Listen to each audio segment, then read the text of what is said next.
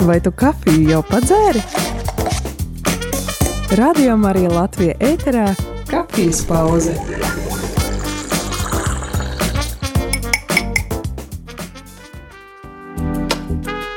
Labrīt, Radio Marija klausītāji, šeit es priesteris Jānis Meļņikovs un rīta kafijas pauze.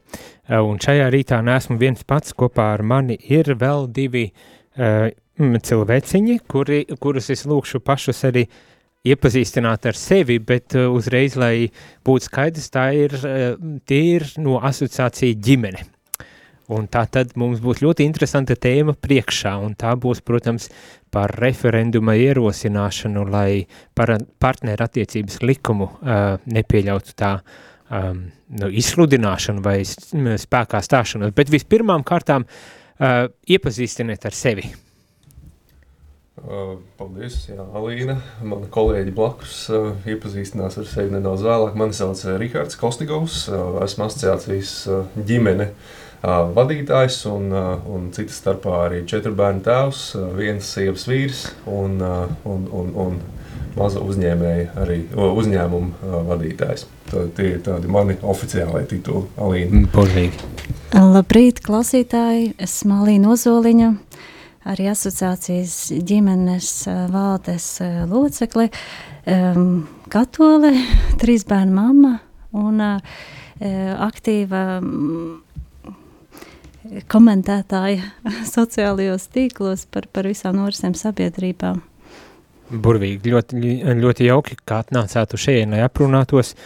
Rādījumi arī klausītāji. Visdrīzākais jūs jau esat arī pamanījuši to lielo šūmēšanos un ažiotāžu, kas ir izcēlusies ap un par jauno likumu, par ko ir nobalsojusi, un beidzot arī Saima, un tas ir likums, kas paredz partneru attiecību reģistrēšanu Latvijā. Un šajā sakarā, protams, ir grupas, kurās iestājas pret šo likumu izsludināšanu, un šobrīd, lai nepieļaut šī likuma, stāšanos spēkā, tad tiek ierosināts vai vāc paraksts, lai varētu ierosināt referendumu, ar kā palīdzību tad apturētu šo likumu vai likumus, kas ir paredzēti.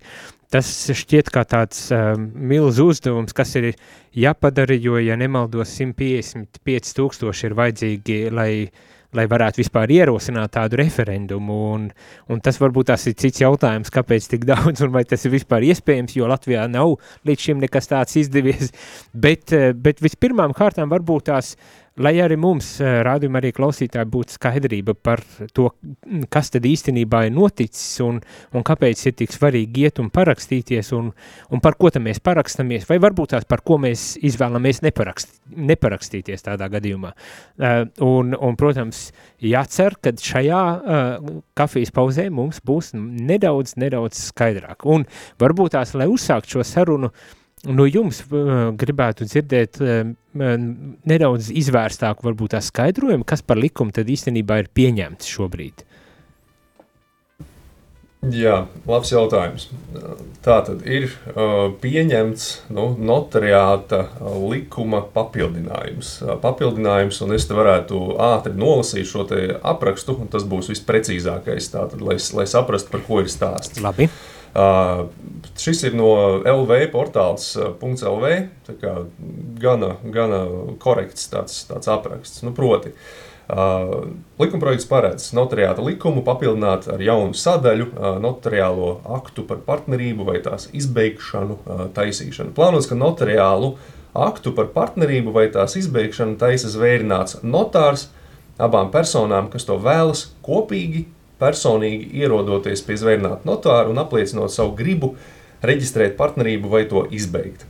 Likumā tiks noteikts, ka abām personām būs jāapliecina, šim pievērsiet uzmanību, likumā noteikts, ka abām personām būs jāapliecina, ka tām ir tuvas personiskas attiecības, kopīga saimniecība un nolūks rūpēties par to, kā arī gādāt un atbalstīt vienam otru. Un tad vēl citas starpā grozījumi paredz, ka partnerību veidot nevarēs cilvēki, kuri jau ir laulībā, radinieki taisnā līnijā, kā arī brāļu māsas, pusbrāļi un pusmāsas. Un es tūlīt vēl pabeigšu svarīgu momentu, un es pēc tam pateikšu, kāpēc. Partnerība izbeigsies ar personas nāvi vai gadījumā, ja tiesa viena no personām izsludinās par mirušu, un tātad ar vienas vai abu personu laulību, ar abu personu gribas izteikumu notāram, vai ir tiesas spriedumu. Un tur vēl savi citi nosacījumi, bet es gribētu uzdot klausītājiem jautājumu, pēc kā jums šis izklausās. Man šis izklausās pēc laulības kopijas. Un es gribētu teikt, ka kārtējās. Ja, asociācija un līdzās arī citas nevalstiskās organizācijas un aktīvisti un arī šobrīd opozīcijā esošie politiskie spēki ir ļoti stingri iestājušies līdz šādiem mēģinājumiem virzīt iniciatīvas, kas pēc savas būtības kopē laulības institūtu. Un šī ir tā viena no pamatu problēmām, ko mēs saskatām un ko es personīgi saredzu, ka šis te konflikts, kas ir starp abām pusēm, veidojas tajā, ka šīs idejas virzītāji saka, ka šeit nav nekāda sakara ar laulību, šeit nebūs nekas vairāk, mūsu satversme aizstāv laulību, tā ir drošībā. Līdz ar to drošībā ir mūsu bērni, ka viņus neadoptēs viena dzimuma pāri, ko mēs arī saskatām kā bīstamību nākotnē. Savukārt mēs skatāmies uz citu valstu pieredzi, mēs skatāmies uz tiem notikumiem, kas ir sekojuši citās zemēs, citās tautās, citās valdībās un struktūrās, kur šis solis ir spērts. Un tur mēs redzam, tur ir redzams, tas ir vienkārši fakts, ka pēc šādas partnerības ieviešanas, kas apgalvo, ka ar šo mēs arī apstāsimies, te viss būs kārtībā, ka pēc šādas partnerības ieviešanas paiet salīdzinoši īss laiks, kad tiek pieprasītas nākamās tiesības. Un tās nākamās tiesības ir, mums tomēr vajag laulību. Ja, un lai arī šeit ir aizbildinājumi par to, ka šis ir paredzēts, divām pensionāriem, kurām vajag savu dzīves vietu sakārtot, lai varētu, kopīgi rēķinus nomaksāt vai vienai otrai tur mantu atstāt un vēl visu kaut ko. Piedodiet, tautas valodā teikšu, šie pensionāri tiek vienkārši čakarēti. Šeit nekas ar to nav saistīts. Jā, tad vienmēr sakot, mēs iesim arī tajā, kāpēc tas nav atbalstāms projekts, vienmēr sakot, bet lai būtu skaidrība par to pašu likumu, tātad ir paredzēts tāds partnerības likums, lai reģistrētu šīs attiecības, kuras nebūs it kā laulība vai netiek definēta kā laulība, bet kas paredz, kad principā jebkāda veida attiecības var tikt reģistrēts, man tā vismaz izklausās, var tikt reģistrēts. Turklāt ne tikai homoseksuālas, kā par to bieži vien runā, bet kā arī norādīja, ka tas varbūt tās ir cilvēki, kuri sevi, kā teikt, nekādā veidā neasociē ar reliģiju un līdz ar to izvēlas tādu tradicionālu savu attiecību reģistrēšanu, un kas var būt heteroseksuāls, tā skaitā, ne tikai homoseksuāls, vai ne? Cik es sapratu, ka šādā veidā tas likums ir paredzēts. Tas nav tikai priekš homoseksuāliem, bet jebkurām attiecībām, kuri nevēlas to kā laulību reģistrēt, ja?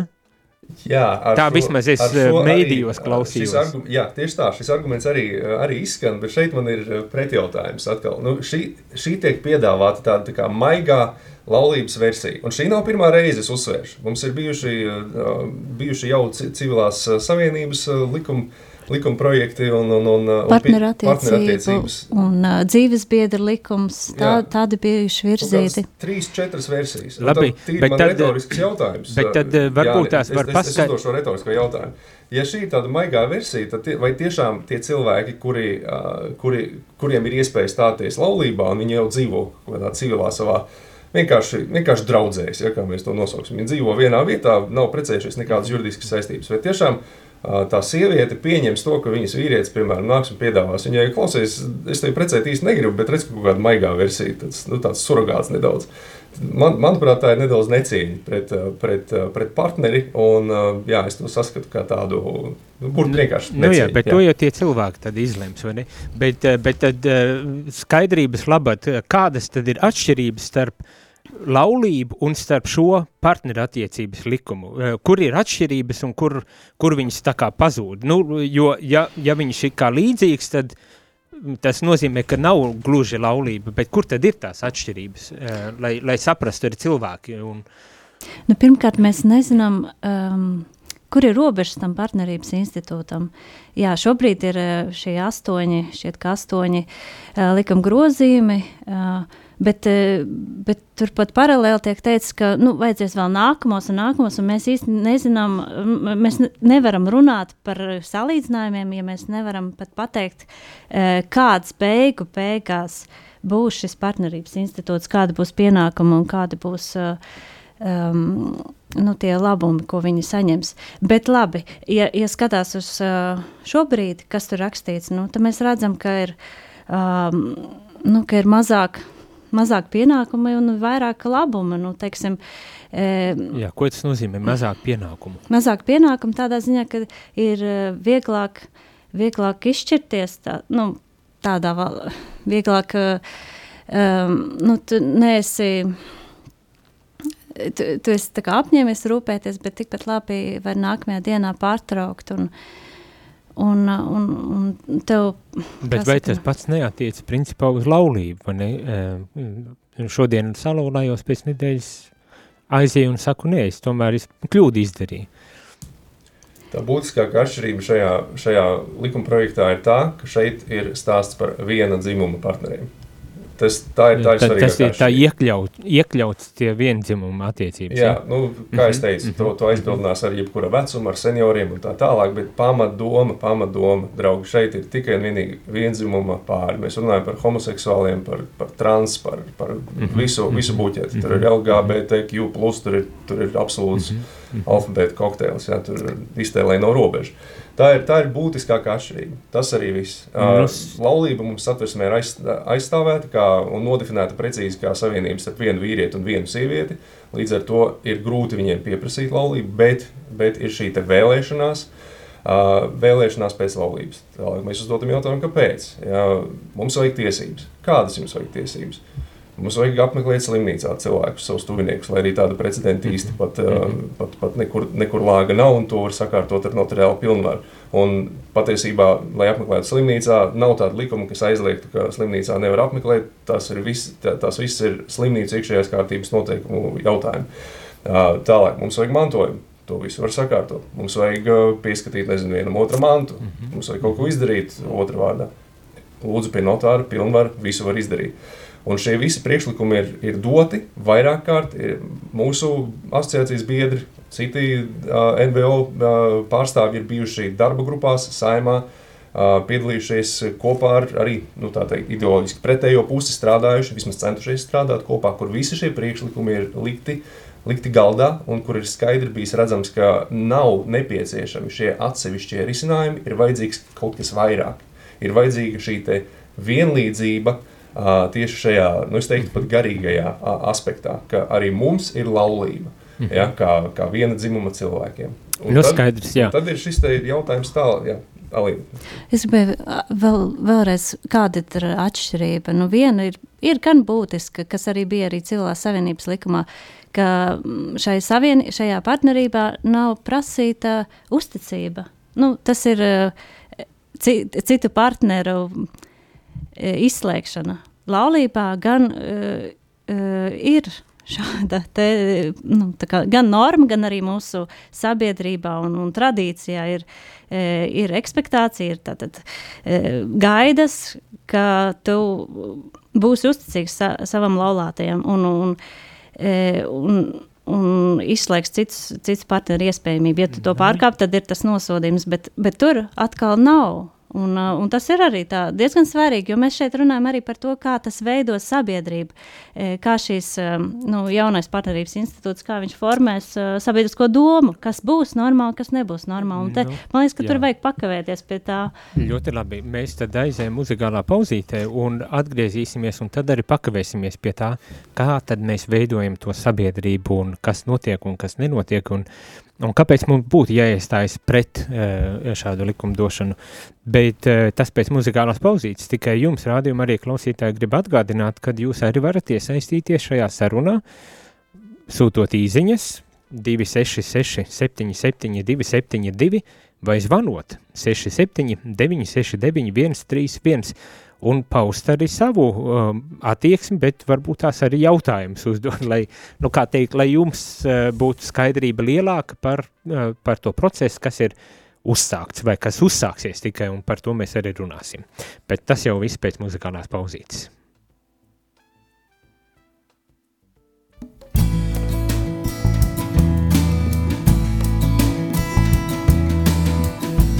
Es pārstāju runāt un vienkārši ieklausos.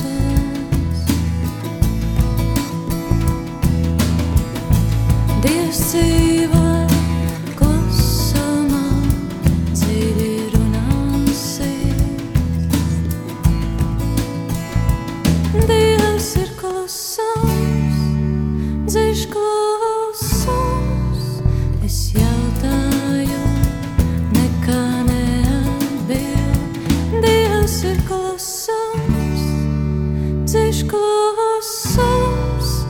Es jautāju, nekā neatbild.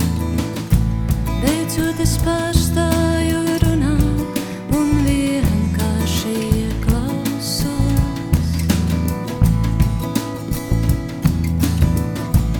Dievs dzīvo klusumā, dziļi runā sirds.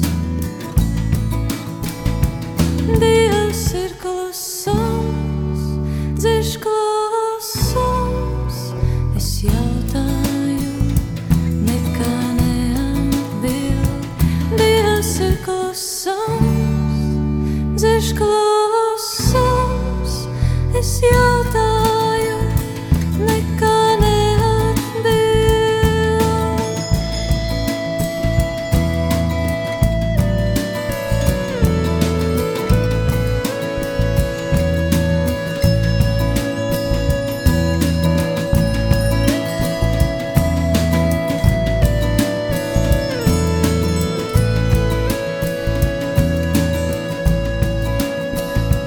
Dievs ir klusums, es jautāju, sirds klusa, nekā neatbild. Dievs ir klusums, dziļš klusums. Es jautāju, nekā neatbild. Beidzot es pārstāju runāt un vienkārši ieklausos. Dievs dzīvo klusumā, dziļi runā sirds. Dievs ir klusums, dziļš klusums. Es jautāju, nekā neatbild. Dievs ir klusums, dziļš klusums. Es jautāju, nekā neatbild.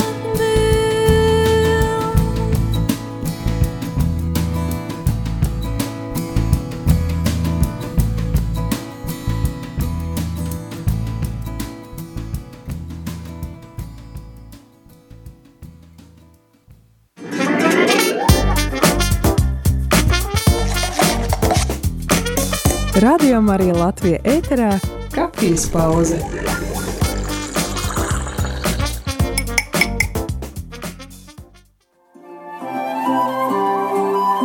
Ziedo, lai skanētu. Ziedojuma tālrunis 900 6769. Zvanot uz šo telefonu, tu ziedo 4,27 €.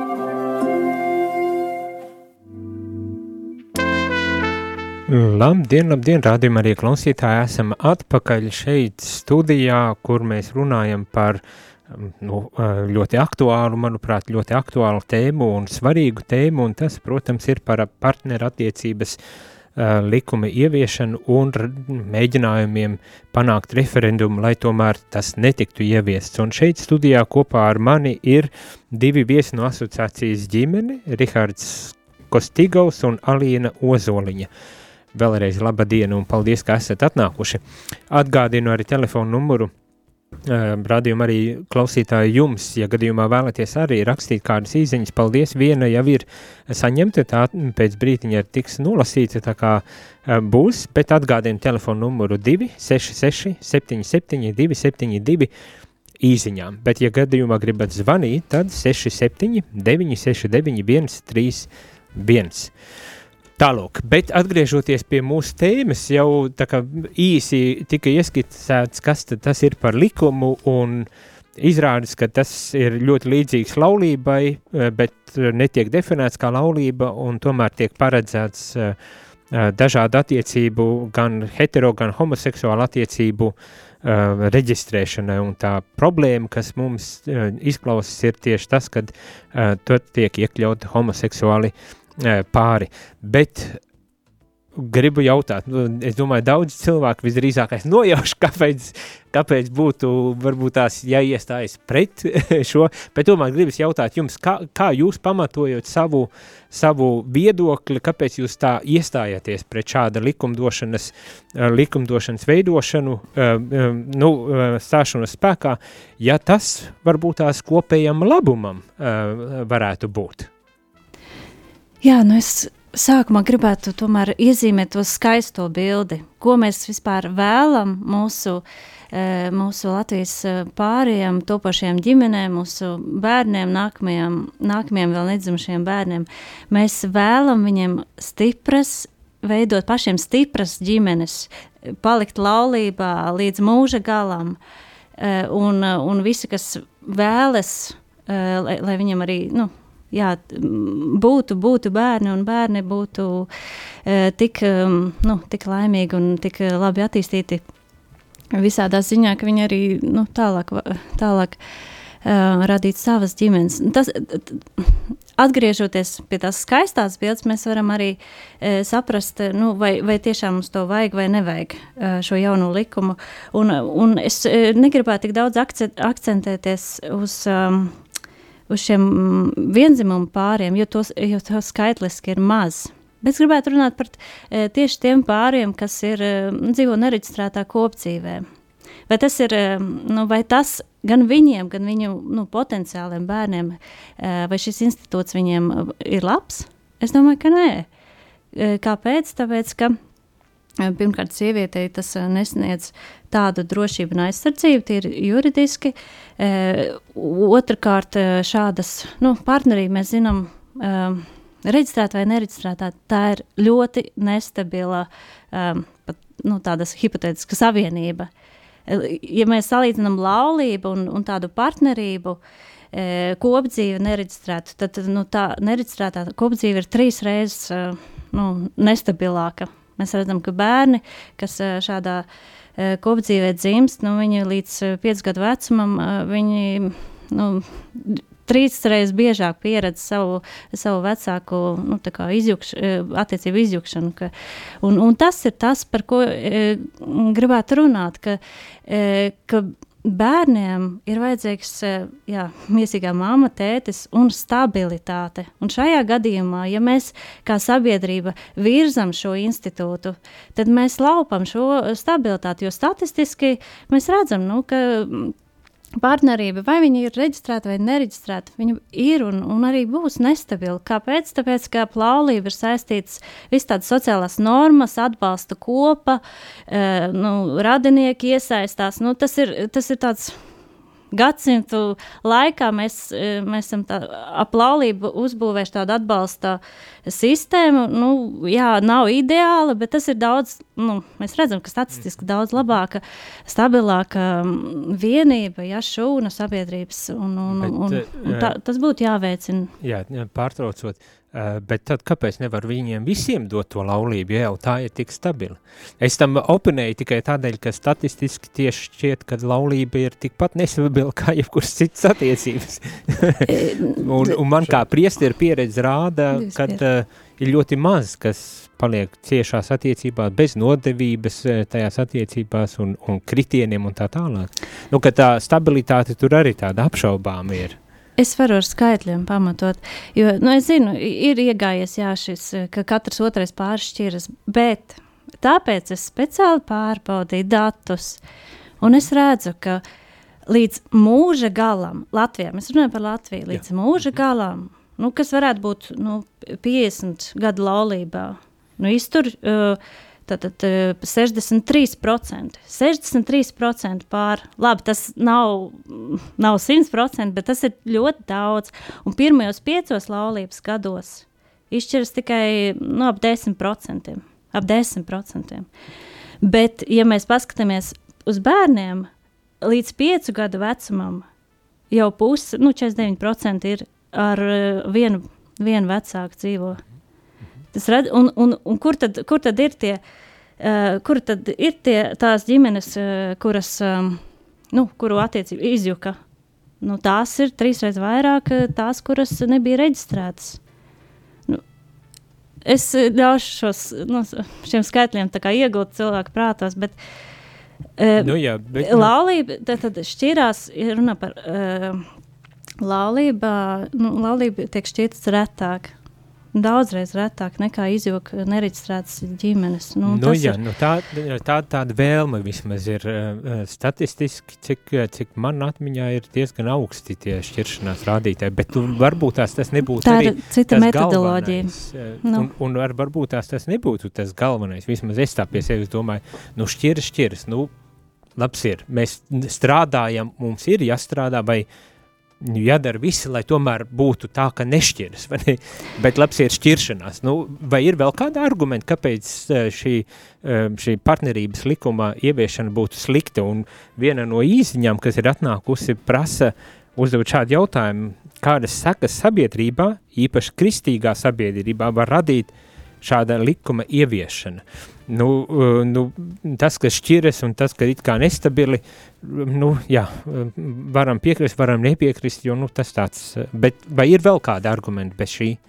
Labi, es tomēr par to, ka ja ir nestabila ģimene, es domāju, ka tas ir diezgan liels arguments. Jo, ja mēs daram pretēji, ja mēs tieši otrā daram, ka mēs veicinam laulātību, ka pāri gatavojas laulībām, viņi saprot, kas tas ir, tiek veicināta tāda kultūra, ka uzņemies atbildību par savu teiksim, mīļoto, un tas atkal radītu stabilitāti, kāpēc par to bet tādā gadījumā vajadzētu to partneru attiecības likumu ļaut tomēr īstenot, jo tas galu galā tad runā, ir cilvēki, kuri vēlas, viņi ir, kur uzņemas viens par otru atbildību un rūpējas, kāpēc tieši pretēji. Šī ir atkal tā maigā versija, jo redzēt, tā būtiska atšķirība.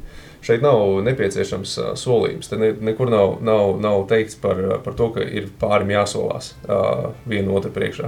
Te ir apņemšanās, rūpēties, tādi ļoti tādi gaistoši termini. Vispārīgi, vai ne? Ļoti vispārīgi, viņi neko nenozīmē pēc būtības.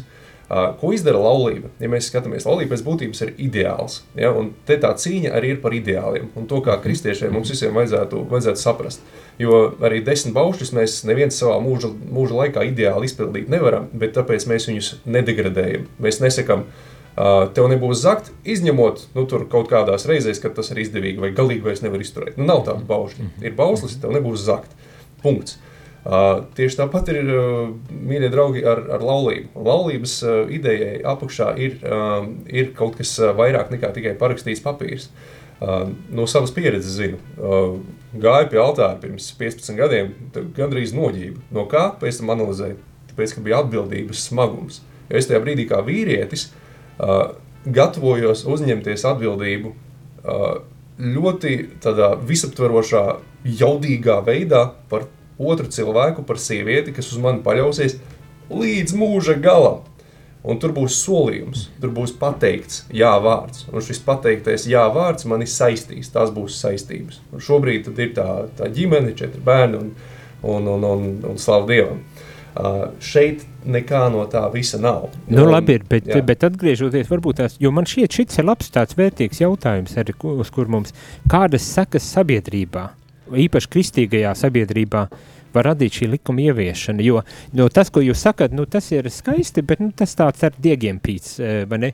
Es piekrītu, Jo man šķiet tiešām ir īpaši tas, ka ideāls mums ir vajadzīgs, nevis nolaist tos ideālus, bet tieši, lai viņi mums ir un lai mēs tiektos, kā teikt, paceltos pāri tam, dažu brīdi pat zemiskumam, kurā mēs atrodamies neatkarīgi no kāda ir tie pāri, vai ne? Bet kādas būtu tad sekas, ja ieviest šādu likumu? Jā, pirmkārt, mēs redzēsim pirmās sekas izglītības saturā. Ja mēs paskatāmies tur pamata izglītības standartā, tur arī sociālajās zinībās ir jāmāca atšķirt, jāliek, teiksim, priekšrocības un trūkumi laulībai un nereģistrētām attiecībām. Un tad uzreiz būs jāpakoriģē tas saturs, ka ir arī trešā opcija, reģistrēt šādas te vieglo laulību. Un tad ir jautājums, vai mēs to gribam, lai mums bērniem māca. Jo izglītības saturs nav neitrāls. Viņš izglītības likumā ir rakstīts, ka tam ir audzinošs raksturs un tam ir tātad šīs vērtības un tikumi jānodod. Tātad tās sekas nav kaut kas tāds gaistošs un kaut kas tāds hipotētisks. Uzreiz jau mēs redzam, ka pamainīsies izglītības saturs, kas arī jaunajā paudzē saka, kas ir normāli un kas nav normāli. Turklāt gribētu norādīt, ka nav tāda kristīgā sabiedrība Latvijā. Ja mēs paskatāmies statistiski, piemēram, laulības baznīcā notiek 10% gadījumu. Ja, mēs redzam, ka kristiešu ģimenes tādas pašas kā sabiedrība. Viņi iet tajās pašās vispār izglītošās skolās. Labi ir kas, protams, privātskolā sūta bērnus, bet šie bērni skatīsies tos pašus tur YouTube kanālus, un viņi mācās tie pašā skolā, viņi iet, mēs neesam noslēgt komunu, mūs ietekmē tas, ko valsts saka, ko valsts ieraksta izglītības standartā, ko valsts no augšas arī normalizē. Tā kā, par tādu kristīgo sabiedrību, es domāju, ka, šajā gadījumā. Tad, protams, tas arī tāds spriežams jautājums un diskutējams jautājums. Es varbūt tās arī drusku citādā gribu noformulēt šo jautājumu par to ietekmi, jo kā es šobrīd domāju, mēs esam sabiedrība, kur ir ļoti daudz un dažādi cilvēki, un ir tās atšķirības un viss kaut kas, un šeit pat nedomājot obligāti par tiem homoseksuālajiem cilvēkiem, bet tā kopumā.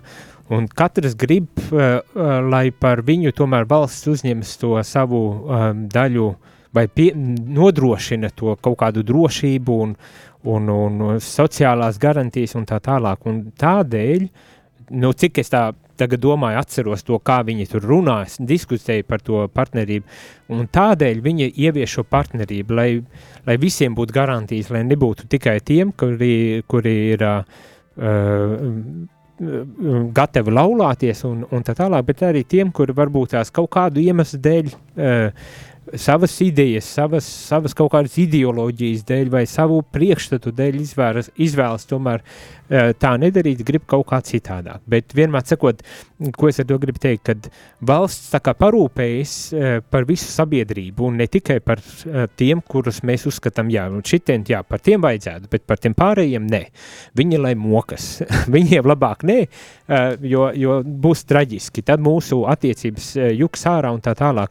Bet vienmēr saku, kāpēc nevajadzētu tad rūpēties par visu sabiedrību, bet tikai par to daļu, kas sevi grib redzēt tādā, klasiskā, teikšu, ne tradicionālā, bet klasiskā laulības pat izpratnē, vai ne? Es uzdotu pretjautājumu, kāpēc būtu jārūpējas par visu sabiedrību un par katru sabiedrības locekli. Un tas būtu kopējais labums, jo, ja parūpējamies par visiem, jo citādi pretējā gadījumā, tā kā šobrīd tas izskatās, piemēram, kristieši karo pret liberāļiem, vai ne? Un ne tikai šajos jautājumos, bet visādos citos. Bet kur tas labums? Nekāda labuma. Ja mēs savā ziņā tā kā ļaujam mūsu citādam domājošam cilvēkam dzīvot saskaņā ar viņa pārliecību un nekarojam, mēs dzīvojam mierā. Tā. Kā jūs uz šo atbildat? Šeit es atļaušos tomēr gandrīz vai citēt atkal pretinieka nometnes pārstāvja, ja tepat mūsu vietējo latviešu tāda Praide LV redaktora, kurš ļoti labi pats homoseksuāls cilvēks būdams. Un atvaino Jāni, bet šeit partnerības likums ir tomēr pār un ap tieši vienu dzimumu pāriem, tad es atgriezīšos pie šī temata. Viņš saprot šo te miedarbību starp labumiem, ja bonusiem, ko mēs saņemam, un arī mūsu pienākumiem, kas mums kā pilsoņiem ir tomēr jādod pretī valstī, lai mēs kaut ko gribētu saņemt. Mums nav tikai tiesības, mums ir arī pienākumi. Ja, un šis te cilvēks, viņš pats priekš sevis ir noformulējis, ka nebūtu ne visa šī te LGBTQ un tā tālāk. Komūna, saucamā, ir viensprātis par šādas partnerības nepieciešamību. Ir viņu starpā cilvēki, kuri saprot, ka viņi ar savu homoseksuālo dzīvesveidu nespēja dot sabiedrībai tādu pašu pienesumu, kā heteroseksuāli pāri, kā šeit klātesošie, viņi nevar radīt bērnus, kas pēc tam būs, ja mēs primitīvi skatāmies nākamie nodokļu maksātāji, ja mēs skatāmies cēlāk, tad tā ir nākamā pauze, tas ir tie nākamie mūsu ideju, ticības un tā tālāk nesēji pasaulē. Un tādēļ, ka viņi to nevar, un arī atklāti pasaka, ka negrib, tad viņi arī nepieprasa sev nekādas šīs papildu tiesības. Un būsim godīgi, mīļie klausītāji. Izaudzināt bērnus nav viegli. Ne esot veselā ģimenē, ne esot uzburtā ideālā laulībā. Piedzimis bērns izvilks no vispūkainākā cilvēka ārā vistumšākos raksturu nostūrus un liks sevi iepazīt no absolūti jaunām šķautnēm. Tas ir vesels piedzīvojums. Tev ir jāiegulda laiks, tev ir jāiegulda nauda, tev ir jāiegulda negulētas naktis, un tas ir upuris, kas tiek nests tieši tāpēc. Valsts ir ieinteresēta atbalstīt tieši šo sabiedrības grupu, lai to kaut kā kompensētu. Bet vai vienīgais, ko ģimene var dot, ir bērni, vairāk nekas, ne par ko citu nevajag dot? Un kad, ja nevari radīt bērnus, tad tu esi bezjēdzīgs valstī? Ne, tur, protams, ir vēl dažādi garīgi aspekti un bonusi, ko es pieliktu, kaut vai pāris ir tikai, manā personīgi uzskatā, kaut vai pāris ir tikai salauzājies, tas jau ir liels lēciens cilvēka personīgajā attīstībā. Zinu no korporatīvās vides, kas ir lieli uzņēmumi, kas stipri augstāk pat finansiāli novērtē tos darbiniekus, kuri ir laulībā. Jo kuri laulībā nekrāp savus partnerus, nekrāp savus laulātos, viņi tiek novērtēti arī finansiāli ar dažādiem bonusiem daudz augstāk nekā tie, kas ir, jauni studenti vai vienalga jau veci, bet vieni paši nav izvēlējušies šo ceļu, jo tas parāda cilvēka atkal šo attīstību, spēju uzņemties atbildību, raksturu, pastāvību un tā tālāk. Tas nav tādi garīgā. Tas palielina kopējo sabiedrības attīstības līmeni. Labi ir. Mums vajadzētu arī drusciņi parunāt, ko tad tagad darīt, vai ne? kur var parakstīties, kā parakstīt, tās visas lietas. Bet pirms mēs ķeramies pie šī jautājuma, vēl man gribas, ko jūs kā asociācija ģimene pozitīvi esat ierosinājuši, jo jāatzīst fakts, ka valstī ir jāparūpējas par visiem, un valsts to šobrīd dara. Bet jūs tagad esat pret, un ne jau tikai jūs, es domāju, ir tā kategorija, kas mēs esam pret, vai ne? To. Bet tagad tas jautājums, jo man dažbrīd ir veidojis priekšstats, mēs esam skaļi karotāji, bet principā mēs esam vairāk naida sējēji nekā miera sējēji. Un tāpēc man tas jautājums, bet ko mēs vai ko jūs tagad, jūs kā asociācija ģimene, ko jūs pozitīvu varat dot vai ieteikt valstī, kā rīkoties šajā situācijā ar tiem cilvēkiem? Vai vienkārši pateikt, mēs nezinām, rūpējieties paši par sevi? Mēs ļoti priecātos, ja šāda asociācija varētu tā pateikt, rūpēties paši par sevi un cilvēki būtu tik dzīves gudri, ka viņi to spētu darīt. Un es, Jāni, pilnīgi piekritīšu tam, ko tu saki, ka šajā publiskajā telpā mēs, diemžēl, vairāk izskanam kā šie te bakstītāji, kas norāda uz sliktajām lietām vairāk nekā uz pozitīviem. Nē, bet tagad gan pozitīvo. Tagad par pozitīvo. Par pozitīvo asociācijas ģimeni kopējā vīzija tiešām ir tas, ka mums Latvijā ir stipras ģimenes, stipras laulības, bērni, kas ir gribēti, uzauguši un veido tālāk savas dzīves skaistā veidā uz to, ko mēs esam izdarījuši līdz šim tādi nesenie kaut vai 2 projekti. Esam izveidojuši 12 interviju ciklu ar laulātiem pāriem, kas ir bijuši jau 11 gadus laulībā, izgājuši cauri savām krīzēm un ļoti atklātās sarunās dalās par savu pieredzi. Tas viss ir pieejams YouTube kanālā @laulība. Atļaušos iestarpināt un tur var smelties iedvesmu un stiprināt arī savu laulību. Tātad laulības sadaļa. Tālāk ir izstrādāta pāru mentoringa programma, kas pēc savas būtības arī ir uz laulības stiprināšanu, ar domu, ka tie pāri, kas ir vismaz 10 gadus laulībā, tiks apmācīti nedaudz no psiholoģijas, nedaudz no supervīzijas un mentoringa un laulību konsultāciju jomas, un tālāk, kā pāris pārim, jau tādā organiskā veidā palīdzēs tiem, kas ir nonākuši krīzēs. Un tas ir tā galvenā atšķirība šai programmai no citām pieejamajām būtu tāda, ka šeit ir tiešām pāris ar pāri, kas strādā. Ir vīrietis un sieviete, kas dod savu perspektīvu. Tas ir ļoti būtiski, jo citādi aiziet pie kāda terapeita vai psihologa, mums ir viens dzimums, un tas uzreiz ļoti stipri ierobežo. Cita starpā mēs virzām tāpat likuma līmenī dažādas iniciatīvas, sadarbojamies ar demogrāfijas lietu apakškomisiju ļoti cieši, veidojam argumentācijas, monitorējam, piedalāmies starptautiskā konferencēs, nākamgad rīkosim starptautisku konferenci. Par laulību, ja?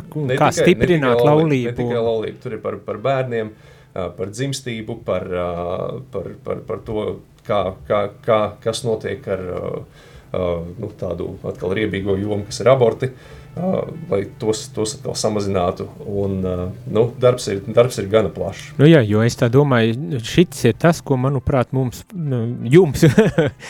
visiem vajadzētu likt priekšā, netik daudz to karojošo pozīciju, jo tie argumenti jau ir tādi,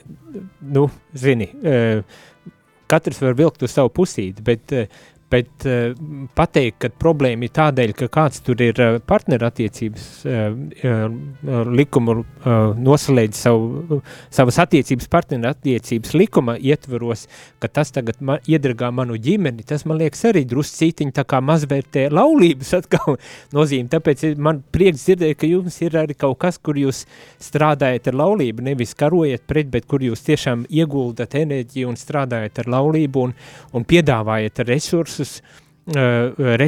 atbalstu. Es tā saprotu arī mentoringu un visu to, ka jūs to piedāvājat. Un man liekas, tas ir tas vērtīgais šajā visā stāstā un tā vērts, lai to vairāk varbūt tās arī izceltu.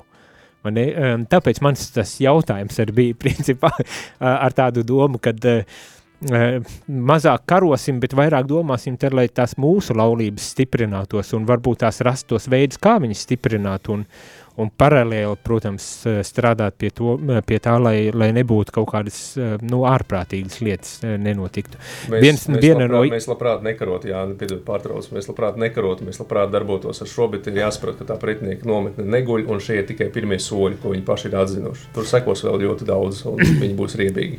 Droši vien, un nevaram paredzēt, kas vēl nākotnē notiks, bet šī brīža situācijā jau mums jādara labākais, lai kā teikt, mēs kopā varētu dzīvot Latvijā, vai ne?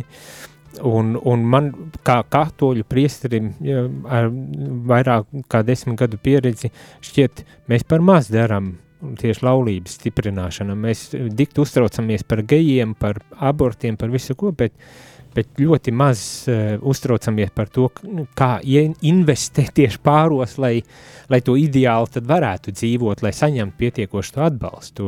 Tas varbūt tās mans tāds vēstījums.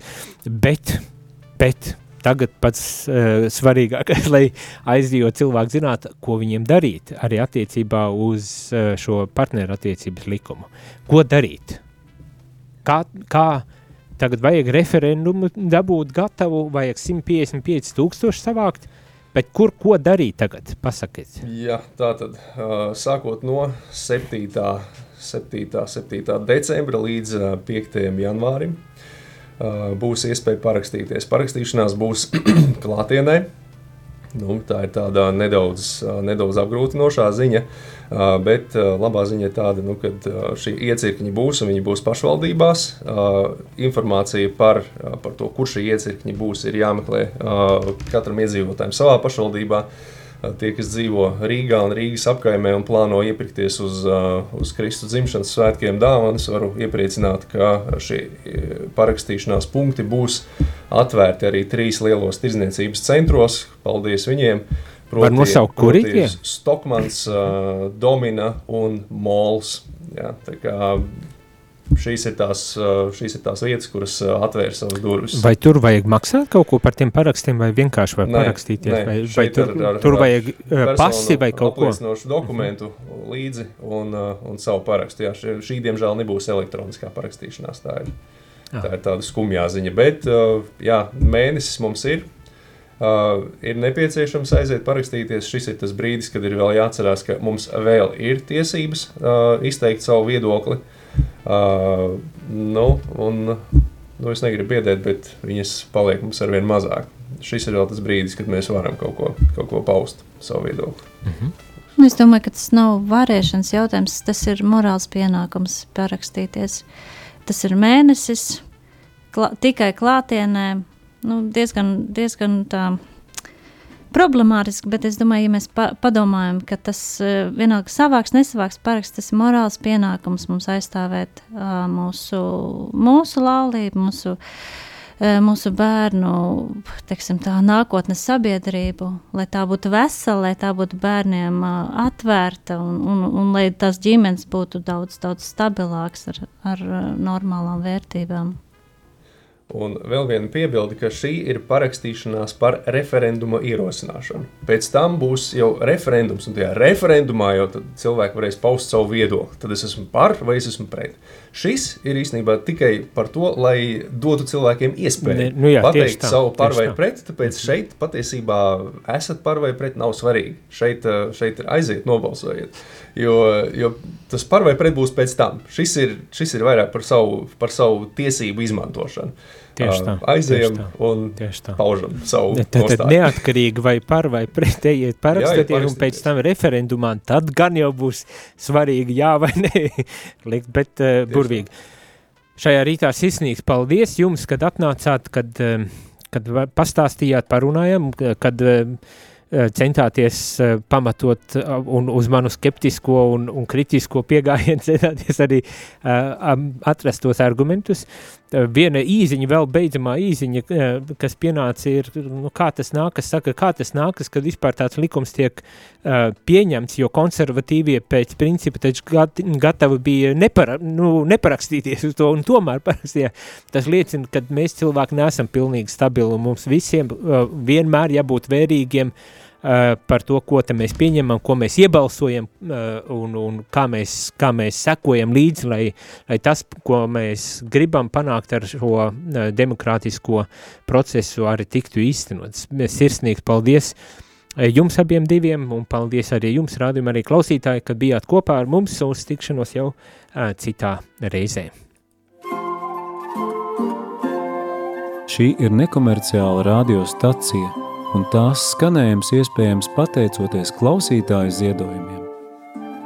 Paldies par atbalstu šīs radiostacijas skanējumam.